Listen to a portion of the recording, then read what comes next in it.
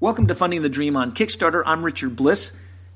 This is the episode 96. And a lot of times I've had a chance to speak to all kinds of guests over the last 96 episodes. It's been a lot of fun, and we appreciate the sponsors that we've had out there that have made this possible. This episode is sponsored again by Slugfest Games, slugfest.com.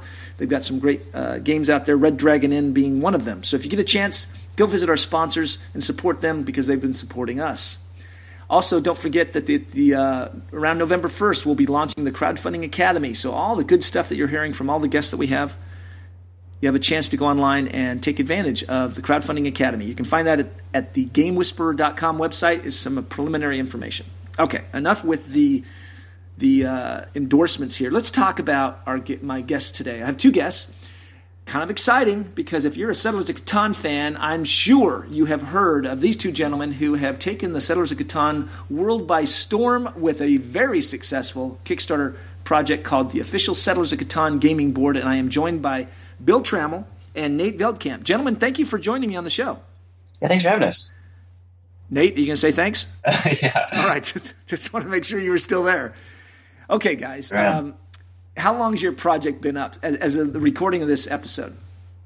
So for a 45-day project, and so I think we've been up for almost 1 week exactly. So for 1 week, and I'm looking, 2,099 fans, backers, and $109,000. Okay, yeah, that sounds like a success. Yeah, it's been pretty exciting. Were you anticipating anything like this? We were anticipating it to be popular, just because we're really grateful that we had the support of the Catan team and the Mayfair team behind us. But yeah, I have to admit we definitely didn't anticipate it going this quickly. I don't know about you, Nate. Yeah, it's definitely been exciting. It has been exciting. So let's, for the sake of our listeners who aren't Settlers of Catan fans, let's talk real quick about the project itself. Tell us a little bit about the project. Yeah, so the game Settlers of Catan is just a really popular board game that's taken off over the past decade. And basically it's just it's a city and resource trading game. So basically there's a game map that's randomized, that's composed of hex tiles. And then each player builds up their town, their city, by trading and by a roll of the die gathering resources. It's a fantastic game. It's probably one of the most successful board games in history. But one of the small issues with the game is that the actual game board itself, because it's composed of hex tiles, can often have a tendency to move. If your drink hits it or the die hits something, like one of the main issues is that the hex tiles aren't really solidified. Right, and so for the sake of the listeners, and anybody who's listening who's played Settlers of Catan knows what we're talking about, but if you're not, the hex tiles are actually a fairly thin cardboard, right? And they don't necessarily, they're not heavy enough to lay solid on the surface, and so they start to warp just a little bit, and then they don't sync up right, and suddenly, you've got all this movement of your board on the table. Yeah, exactly. And one of the things, it requires a perfectly flat surface, and so one of the things we also wanted to do was to be able to play on irregular surfaces, like if we wanted to play on the floor, or the beach, or in the park. We wanted to be able to find like a platform for that was easy to use. So I got to ask. So I've played Settlers of Catan, and I've thought to myself, oh, yeah, I wish I had something better, and I usually use tape. But I know that a lot of people have talked about this. There's a lot of people who have played Settlers of Catan, millions and millions, but here you guys come along, and you're like, okay, we think we can solve this problem. What caused that next step in the transition to your project? It was kind of an interesting story. We were actually playing Settlers late into the night one night, and we kind of just recently inspired by these sort of hackathons that have been going on up in San Fran. Okay. And we were just like, one of these nights, we should have like just a hacker night and just build something. And we had this, the Settlers of Catan game board in front of us, and we were just like, we could probably model this up in SolidWorks, like probably just a few hours, and it was probably 1 in the morning, or probably I think it was about 12:30. And so we went over to my house and just worked for probably 2 or 3 hours and got like a concept prototype modeled up. And we were like, this could actually be something, Right. And I just sent an email out to the Catan business to business, licensing email, and just said, hey, we have this product. We'd like to launch a Kickstarter and would like to offer you guys a royalty on the product. And they said, sounds good to us. Yeah. How many people do you have? How much Catan how big is your Catan group? I remember we can have as big as 2 4-person games. And we tend to typically alter between 1 3 to 4 person and 1 5 to 6 person. Okay. But yeah, sometimes we've had as big as 2 games of 4 going on. And how often do you guys play? Pretty much every day. Pretty much every day. Yeah. All right. So we more or less. Yeah. And sometimes multiple times a day. Well, and to be fair, I own almost every Catan property out there as well. I'm a big Catan fan. I own the 10th anniversary edition, the 3D ceramic. Oh yeah. Uh-huh. And my wife and I play that for a while. We were playing it literally every day, and you kind of get addicted to it. Now it's a great game, but moving from just hey, we're sitting around playing a game to let's launch a $100,000 piece of property concept. Seems like a big stretch, but it sounds like it just happened a series of small steps that have led to you where you're at today. How long ago did you approach Catan folks to do this idea? Oh, yeah, that's a great question. I'd have to think. Was it July? I think it was June. I think it's June. Yeah. And we're recording right now in October, so June, July, August, September, October. So about 4 months. Mm-hmm. So what happened during that? So wait a minute. So tell me how between the concept that 1:30 in the morning, hey, look what we just made, to reaching out to them and getting them to say, yeah, we'll give that a green light. How much time did that take? Let's see. The actual they responded the very next day. Guido Teuber, as I learned is the correct pronunciation. It's just he's just a really gung ho guy about just doing cool things. And he's here in California, so that kind of made it easy exactly. to reach out to him. Yeah, he's in the Oakland area. Yeah, and so he was really helpful. He reached out to us immediately, said, "Hey, guys, I really like the design." And we had a Skype call, and we kind of had just a sort of tentative agreement to move forward. And it just so happened that at the time they were launching CatanShop.com, and we're actually looking for accessories, and we're looking for a board manufacturer. And we happen to have some plastics manufacturers, and had a CNC design planned, and so we had our manufacturers, relatively ready to go. We didn't have the actual, molds made and everything. Well, let me ask you about that. Yeah. So do you guys have a background in any kind of manufacturing process? My background is I've done iPad accessory design. And so I started out doing sort of metal / polymer products. So we had the pad grip. And then I started working on an iPad enclosure called the iTab, which is... So does this mean that you had experience then understanding how to approach manufacturers to give them the designs and how to go about finding a way to get those designs to them? Yeah, exactly. Yeah. And, honestly, my background from school was definitely not at all in industrial design. It was more in mechanical engineering with a little bit of, arts in there. Hey, and just to give equal, how about you, Nate? Well, I'm currently in finance, so I'm more of the business side of it. You're doing an awesome job, by the way, Nate. Yeah. If you're the business side, man, you're bringing in the money. All right. Fair enough. So, Bill, you had some experience at least, because listeners are going to go, wait, that was there's some gaps there in the process that maybe they're not making that jump, and that is you at least understood how to go talk to and find somebody to prototype something for you, right? Right, yeah. And, it just so happened that we were in communication with this 3D printing sales company called Peak Solutions. And as I was in the middle of another startup at the time, actually, that we ended up stopping, and we were looking to buy a 3D printer, and they asked us if we wanted to demo with a part. And we just so happened to have this thing that we kind of thought was like a side project at the time. And so they built a 3D print of it on a Z printer. It's called a Z printer. It actually prints in full color. Cool. And and it was the biggest printer they had, and they did just a fantastic job. So they knocked out a prototype for you on a 3D printer. Mm-hmm.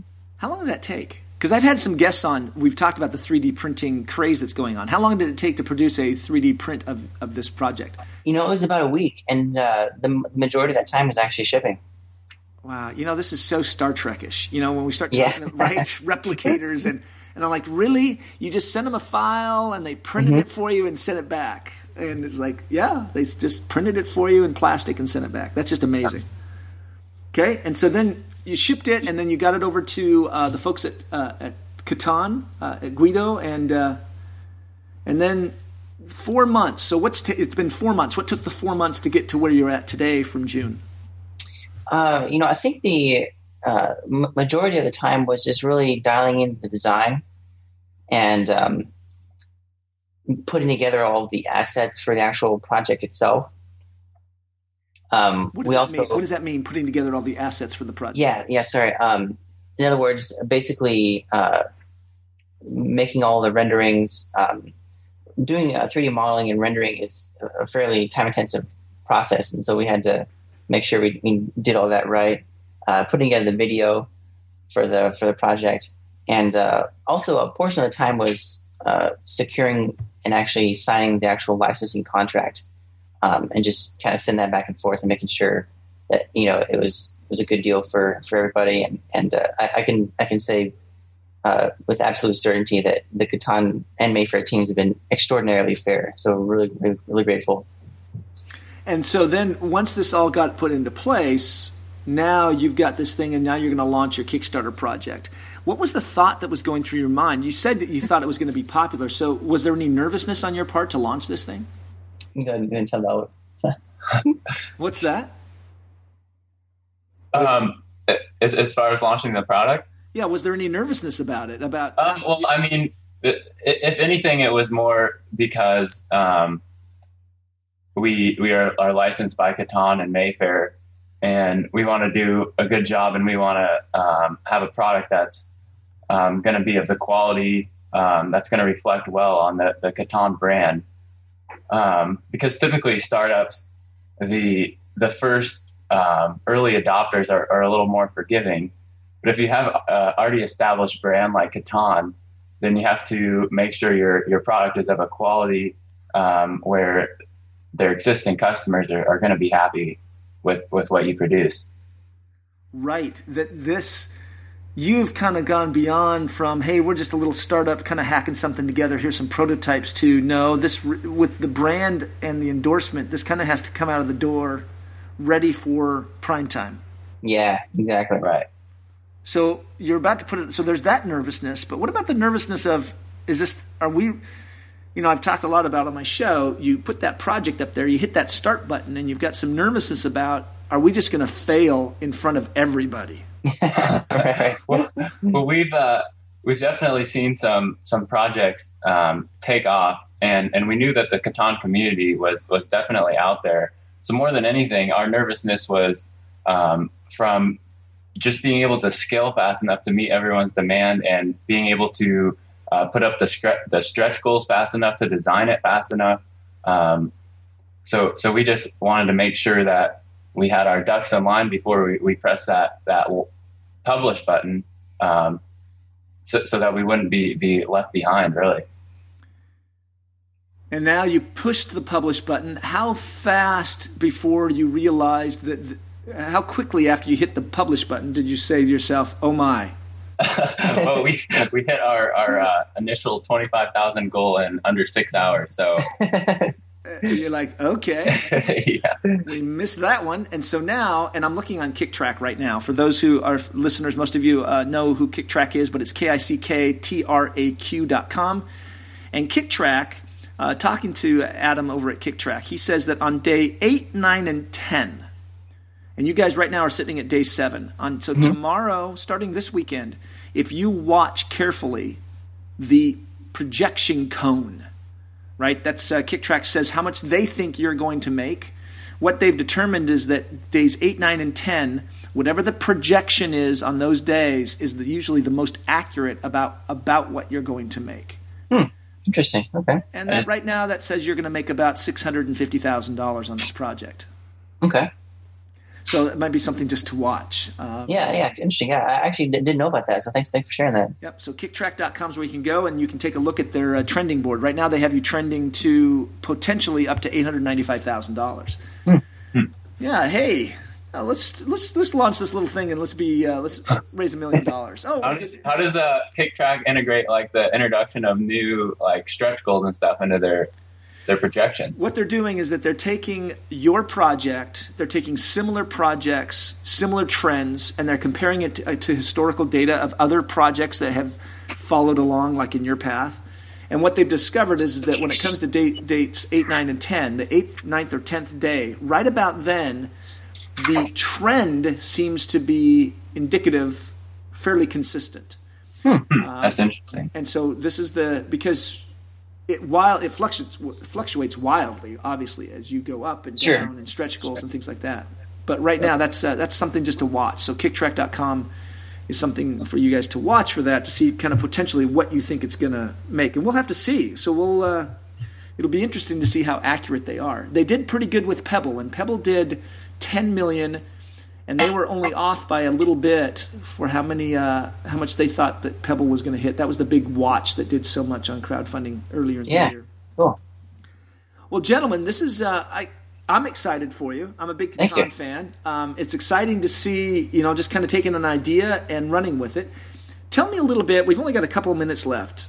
Tell me a little bit about this process of working with Mayfair and this whole this Catan licensing idea, because they've just launched it, and you're one of the first big ones to kind of take advantage of it, right? Yeah. Mm-hmm. So tell listeners, because there's a lot of Catan fans out there. What is it, and how could they take advantage of it? I think the main reasons that Catan was really attracted with what we offered was, first of all, we had a lot of it planned out already. We already had our manufacturers lined up. And then another reason they actually wanted to work with us was that we did all our production here in the U.S., which turned out to be a big plus for them, and maybe build out a few other things. Yeah, no, I think that was actually the main points, and they it was kind of a alignment of a little bit of good preparation and good timing for them. Well, I know they've got to be happy, but Catan fans are rabid. It's always fun to watch particularly on Facebook, the Catan cupcakes and the Catan wedding cakes and the Catan cake, right. Right, it's just a lot of fun to watch that. You guys have put out a great product. I know that I showed it to my wife. We were thrilled. Excellent. And what's fun with those stretch goals, you're able to extend that to include the bigger and bigger boards. So that's a lot of fun. Gentlemen, thank you very much for taking a few minutes to be to share your project and a little bit of the background with it. Absolutely, thank you, sir. Thanks, Richard. You've been listening to Funding the Dream on Kickstarter. This has been episode 96. We've been with Bill Trammell and Nate Veldkamp, who are the backers and geniuses behind the Settlers of Catan official Settlers of Catan gaming board. You can find it on Kickstarter. On Kickstarter. I've lost my way. And if you get a chance, be sure to back our sponsors. Slugfest.com was the backer of our podcast at the beginning. And Alliance Games, the distributor to get your game into the hands of retail and distributors. Alliance Games with Aldo Giazzi is our sponsor at the end of the show. Thank you very much for listening, all of our listeners out there. Hopefully you've heard something inspiring. I know I've been inspired, and it's a lot of fun to learn these new things. Take care. We look forward to your Kickstarter project so that we can back and help you fund your dream. Everybody enjoying yourself. Bye-bye.